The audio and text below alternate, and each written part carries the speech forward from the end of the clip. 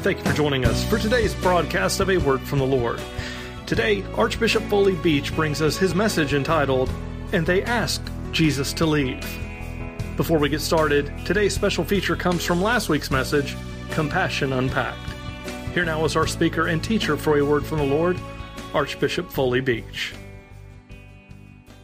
So if there's anything in our life that's blocking us, that gets in the way, we need to deal with it. We need to open ourselves to what God would do if we'll just let go and give it to Him. So I want to invite you to join me in prayer this morning. Maybe you'll pray along, or maybe you'll pray your own prayer. Let's pray together. Our Father, we thank you so much for what you've done for us in Jesus.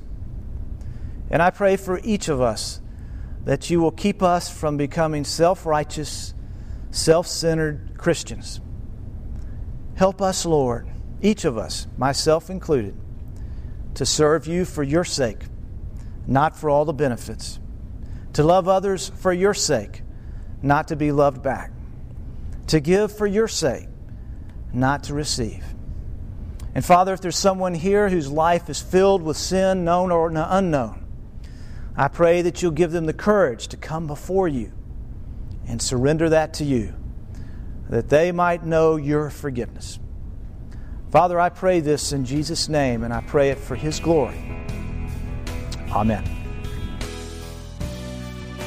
And now here's Dr. Beach with today's message, "And They Asked Jesus to Leave."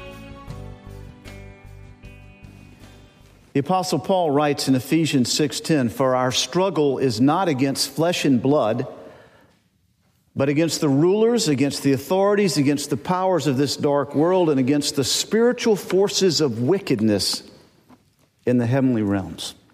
You have your Bible, please open to Luke chapter 8, beginning with verse 26. Let's look at the gospel lesson for the day. Luke chapter 8, 26. If you don't have your Bible, or if you're new to the Bible, if it's on page 1607 or 1606 of the church Bible, there in your chair. By the way, we ask you to open your Bible because why? We want you to get into this book. We're a liturgical church as Anglicans, and that means you participate. And rather than the preacher just giving a lecture, we want you to participate. To read along, to study it, to think about it, to ask questions. Usually we have sermon notes. I don't have them this week because my schedule wouldn't allow me to meet the press time. But usually we have those so you can follow along, participate in the sermon, ask questions, think about it, meditate on it, and get it ingrained in your life. Luke chapter 8, verse 26. They sailed to the region of the Gerasenes, or some say Gerasenes, depending on your version. They sailed to the region of the Gerasenes, which is across the lake from Galilee. Now, to kind of give you the context, if you imagine the Sea of Galilee like a clock, this region of the Gerasenes is like at 5 o'clock. And where Capernaum was and Galilee, the area of Galilee, would be like 12 o'clock. The story of Jesus and the resurrection appearance when He met with His disciples and they had breakfast on the beach where they caught fit, that'd be like 11 o'clock. So we're at 5 o'clock. Verse 27. When Jesus stepped ashore. Well, when Jesus stepped ashore, He stepped ashore in this region of the Gerasenes, which was pagan country. It's actually the closest Jesus ever went to Gentile territory. The closest He ever went to the Decapolis, those 10 Roman cities which were built nearby. It's now called Cursa, and its ruins are actually still there. Now, Jesus stepped ashore, we're told. Now, don't forget what happened in the previous verses. Look back at verse 22. One day, Jesus said to His disciples, "Let's go over to the other side of the lake." So you can picture now going from 12 o'clock down to 5 o'clock. So they got in the boat and set out. As they sailed, He fell asleep. A squall came upon the lake so that the boat was being swamped and they were in great danger. Verse 24, the disciples went and woke Him saying, "Master, Master, we're about to drown." He got up, rebuked the wind and the raging waters. The storm subsided and all was calm. "Where's your faith?" he asked the disciples. In fear and amazement, they asked one another, "Who is this? He commands even the winds and the water, and they obey him." So that's what had just happened. So now he steps ashore. The text continues. When he stepped ashore, he was met by a demon-possessed man from the town. For a long time, this man had not worn clothes or lived in a house. He had lived in the tombs. So he's met by this man possessed by a demon or demons. We're told he's from the town. He was naked, and he lived among the tombs. By the way, the tombs are still there. So basically, we would see him as a crazy man. I mean, the guy's just out of his mind. From verse 29 and other accounts of this from Matthew and Mark, we know that the man was uncontrollable. People had tried to lock him up in chains, and he broke them. He would terrorize people who would pass by, and he probably came to terrorize Jesus and his disciples. So Jesus is met by this man. Now, just a side note about demon possession. A true Christian cannot be possessed by a demon. A true Christian cannot be possessed by a demon. Why? Because the Holy Spirit possesses a believer in Jesus. That is, the Holy Spirit indwells that place in us called our spirit. For a non-believer, that place is void, and thus a demon can possess it. But for a believer, the Holy Spirit possesses that place. A true Christian cannot be possessed by a demon, but a Christian can be oppressed by a demon, or demons, or spirit. They don't control your will like possession does, but they can manipulate, connive, speak against God's best in your life. You yield to a sin, and a spirit manifesting that sin will pluck itself to you. Like a leech attaches to your skin, or a strawberry thorn attaches itself to your hand when you grab in to reach for a strawberry. Only they attach in the spiritual realm and can be gotten rid of by prayer, fasting, and the power of Jesus. But that's much different from spirit possession, which is the case in this man. All right, so Jesus is approached by this man. He's possessed by this demon. Verse 28. When he saw Jesus, he cried out and fell at his feet, shouting at the top of his voice, "What do you want with me, Jesus, Son of the Most High God? I beg you, don't torture me." Verse 29, for Jesus had commanded the evil spirit to come out of the man. Many times it had seized him, and though he was chained hand and foot and kept under guard, he had broken his chains and had been driven by the demon into solitary places. So this man sees Jesus, and he's terrified, and he cries out. And we're told he not just cries out, but he's shouting at the top of his voice. Can you picture this? I mean, he's just screaming. And he cries out, "Jesus, Son of the Most High, I beg you, don't torment me." Now notice, this man had never met Jesus. But what does he cry out? He acknowledges Jesus' deity. I say he, but it's really the demons within the man. They're using the man's voice. The evil spirits know who Jesus is, and they are terrified of him. It's the same pattern throughout all the Gospels when Jesus encounters evil spirits. So Jesus asked the man his name. Look at verse 30. Jesus asked him, "What is your name?" And the demons answer, "Legion," he replied, because many demons had gone into him. The demons answered. He's so used to being overpowered by the demons and yielding to their power that he cannot even answer for himself. He answers for the demons. legion. Now, a Roman legion was 10,000 soldiers. So legion, the idea is that there are many, many demons in this man. Verse 31, and they begged him repeatedly not to order them to go into the abyss. I find this interesting. Jesus actually lets them negotiate with him. Or at least he's being patient with them. But they don't want to go to the abyss. The abyss is that place where they will be locked until the final judgments described in the book of Revelation. Verse 32. A large herd of pigs was feeding there on the hillside. The demons begged Jesus to let them go into them, and he gave them permission. When the demons came out of the man, they went into the pigs, and the herd rushed down the steep bank into the lake and was drowned.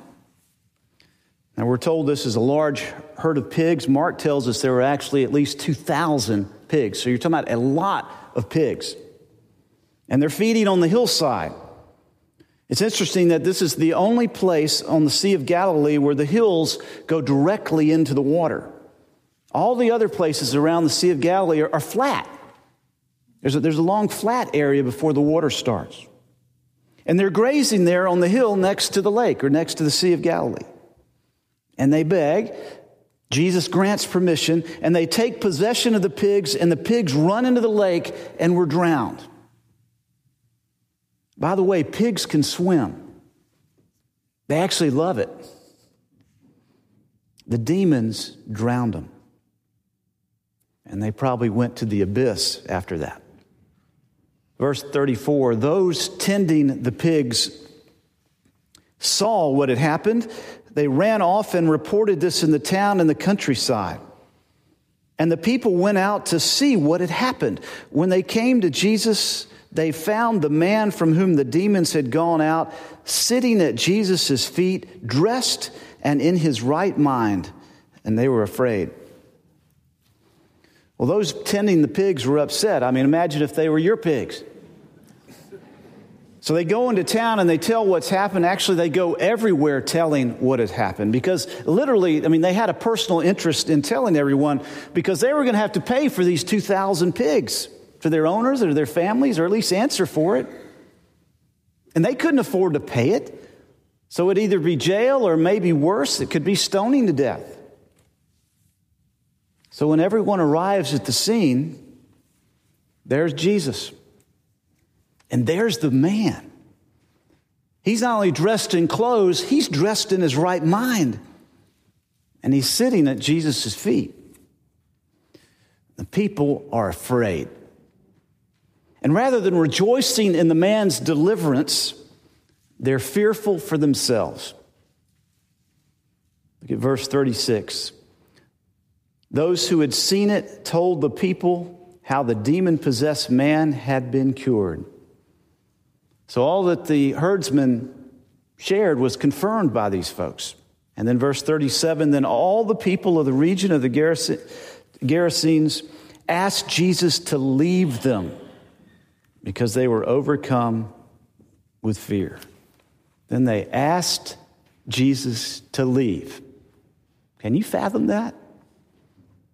Here you are in the presence of God, and rather than rejoicing in the presence of God with you and the healing of the man, they're fearful, so they ask Jesus to leave.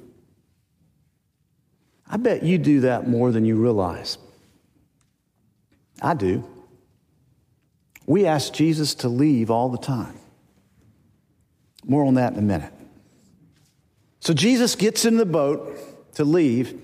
And in verse 38, the man from whom the demons had gone out begged to go with him. But Jesus sent him away, saying, return home and tell how much God has done for you. So the man went away and told all over town how much Jesus had done for him. So the guy's delivered, and he said, I'm coming with you, Jesus. And Jesus says, no, go home. Tell your family, tell your friends what God has done for you. And so he does that. we're told he goes out and he tells everyone what Jesus had done for him. A great story. So what can we learn from this story this morning? Several things, I think. First, Jesus has power over demons. Jesus has power over demons. One of my best friends from seminary is a man by the name of Steve Evans. He's now an Anglican priest in South Georgia. In his testimony, he talks about being delivered from 7 demons and coming to faith in Jesus Christ. He actually wrote a book about it called Rescued from Hell. But in the process of coming to the Lord, these demons had to be expounded, be taken out. And then the Holy Spirit came. He now has a tremendous healing ministry, not only of physical healing, but also of healing of the memories and the soul. Demon possession is real, and demon oppression is real. And it should not be taken lightly. It should be dealt with while under spiritual authority and in the name and the power of Jesus. His blood poured out on the cross has incredible authority and power. Jesus has power over demons. So that's the first thing. The second is it's easy to talk about what Jesus has done for you with people you don't know, like on a mission trip. But God has asked us to talk about what he has done for us with our family and friends, with those who know us. Yet we run from that. So I think we can learn a lot from this, because what did the man do? He went and told everyone what Jesus had done for him. A third thing I think we can learn from this is be careful what you invest in. If you are in a business against God's law, be careful what you invest in. Many talk about the plight of the owners of the pigs. It's actually believed by many that these were actually Jews who own these pigs and would sell them to fellow Jews to eat against their dietary law given by God. It wasn't kosher. We don't know that for sure. But just be careful today if you're making your money on something which violates God's law, because you never know when God will drive it right into the lake and it'll be drowned. A third thing I think we can learn from this is, how do you ask Jesus to leave? How do I ask Jesus to leave? Every time you choose to sin, every time you begin your day without him. I don't need you around today, Lord. I'll just do it on my own. Every time you walk away from his calling on your life. Every time you say, my will be done, not thy will be done. How do you ask Jesus to leave? A fourth thing I think we can learn is, where does Jesus want us to share what he has done for us? Where? Wherever you are. Especially where we live. It's no accident where you live. It's not an accident the house you live in. It's no accident who your neighbors are. Although some of you are wondering that, right? It's not an accident where you work or where you go to school or who you sit next to on the airplane or who your doctor is. Jesus wants us to share what he has done for us wherever we are and whoever we're with. We don't have to do it in offensive ways. We don't have to beat them over the head with our Bibles. We just have to share what God has done for us. And the last thing that I think we can learn from this text is, what does this tell us about Jesus? What does this tell us about who Jesus is? It's interesting, the last verse of the previous story, verse 25, we're told that the disciples asked one another, who is this? He commands even the winds and the water, and they obey him. The disciples are asking who he is. And 3 verses later, the man with the demon answers the question. Jesus, Son of the Most High. Jesus was God in human form, as a human being. This man proclaims it again at the end. Jesus, remember, told him to go home and tell everybody what God has done for you. What does he do? He returns and tells what Jesus had done for him. And this is the ultimate question we all have to answer. Who do we say that he is? It's clear what the text is saying. Who do you say that he is? Who is Jesus to me? In the name of God the Father, God the Son, and God the Holy Spirit. Amen. Hi, this is Foley Beach, and I want to thank you for listening to A Word from the Lord. I'm so grateful that we have this privilege of bringing the Word of God to you. If you're listening today and the Lord is speaking to your heart, the Lord is drawing you to Him. I want to invite you to open yourself to Him, to open your heart, to invite Him to come and live in your life. It's really a simple prayer. Lord Jesus, I confess that you are the Lord. I acknowledge that I'm a sinner. I've messed up, and I ask your forgiveness. And Lord Jesus, I want you to come and live in my life. So I invite you. I open myself to you. Come and indwell me in your presence. It's not a difficult prayer, but it has to be a sincere prayer. It has to be something that you intend to do and to follow up on. And perhaps I'm speaking to somebody as well today who is a believer, and you're not where God wants you to be. Are you strayed off the path? Or you're living in disobedience or in sin right now and you know it's wrong? Or He's asked you to do something and you refuse to do it? Why not today say, yes, Lord? Why not today do what He wants you to do, or stop doing what He doesn't want you to do, and get your life right to Him? Life's too short. It goes by so quick. Today is the day of salvation. Today is the day the Lord wants to speak to you, to bless you, to guide you, to strengthen you. And this is my prayer for you this day. And the whole reason we at A Word from the Lord broadcast this radio program is that God might speak into your life, that you might be the person He's called you to be.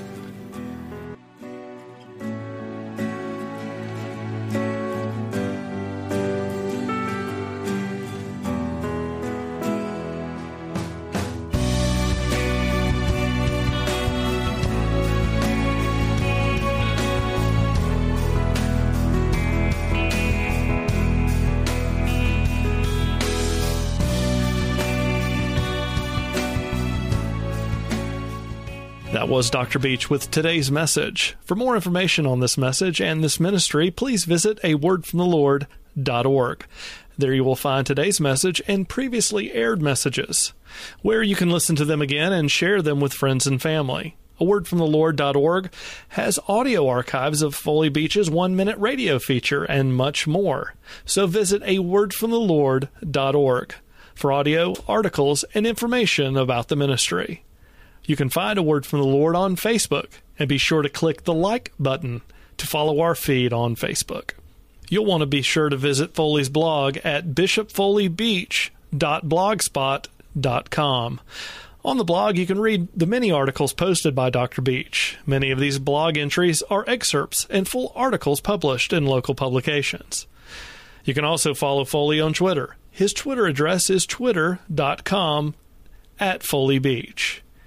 If you have any comments or questions about the program, you can contact Dr. Beach by email at foleybeach@awordfromthelord.org. Again, his email is foleybeach@awordfromthelord.org. You can contact us by mail. Our mailing address is P.O. Box 636, Monroe, Georgia 30655.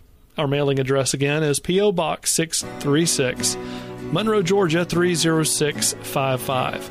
Whether you send us an email or write to us, we'd love to hear from you. A Word from the Lord is made possible by God's grace through the continued prayers and loving financial support from you. And we thank you for this opportunity to spread the hope of the gospel of Christ through this ministry. Join us again next time for the next broadcast of A Word from the Lord. For Dr. Beach and everyone here at A Word from the Lord, it is our prayer that you would be seeking a word from the Lord.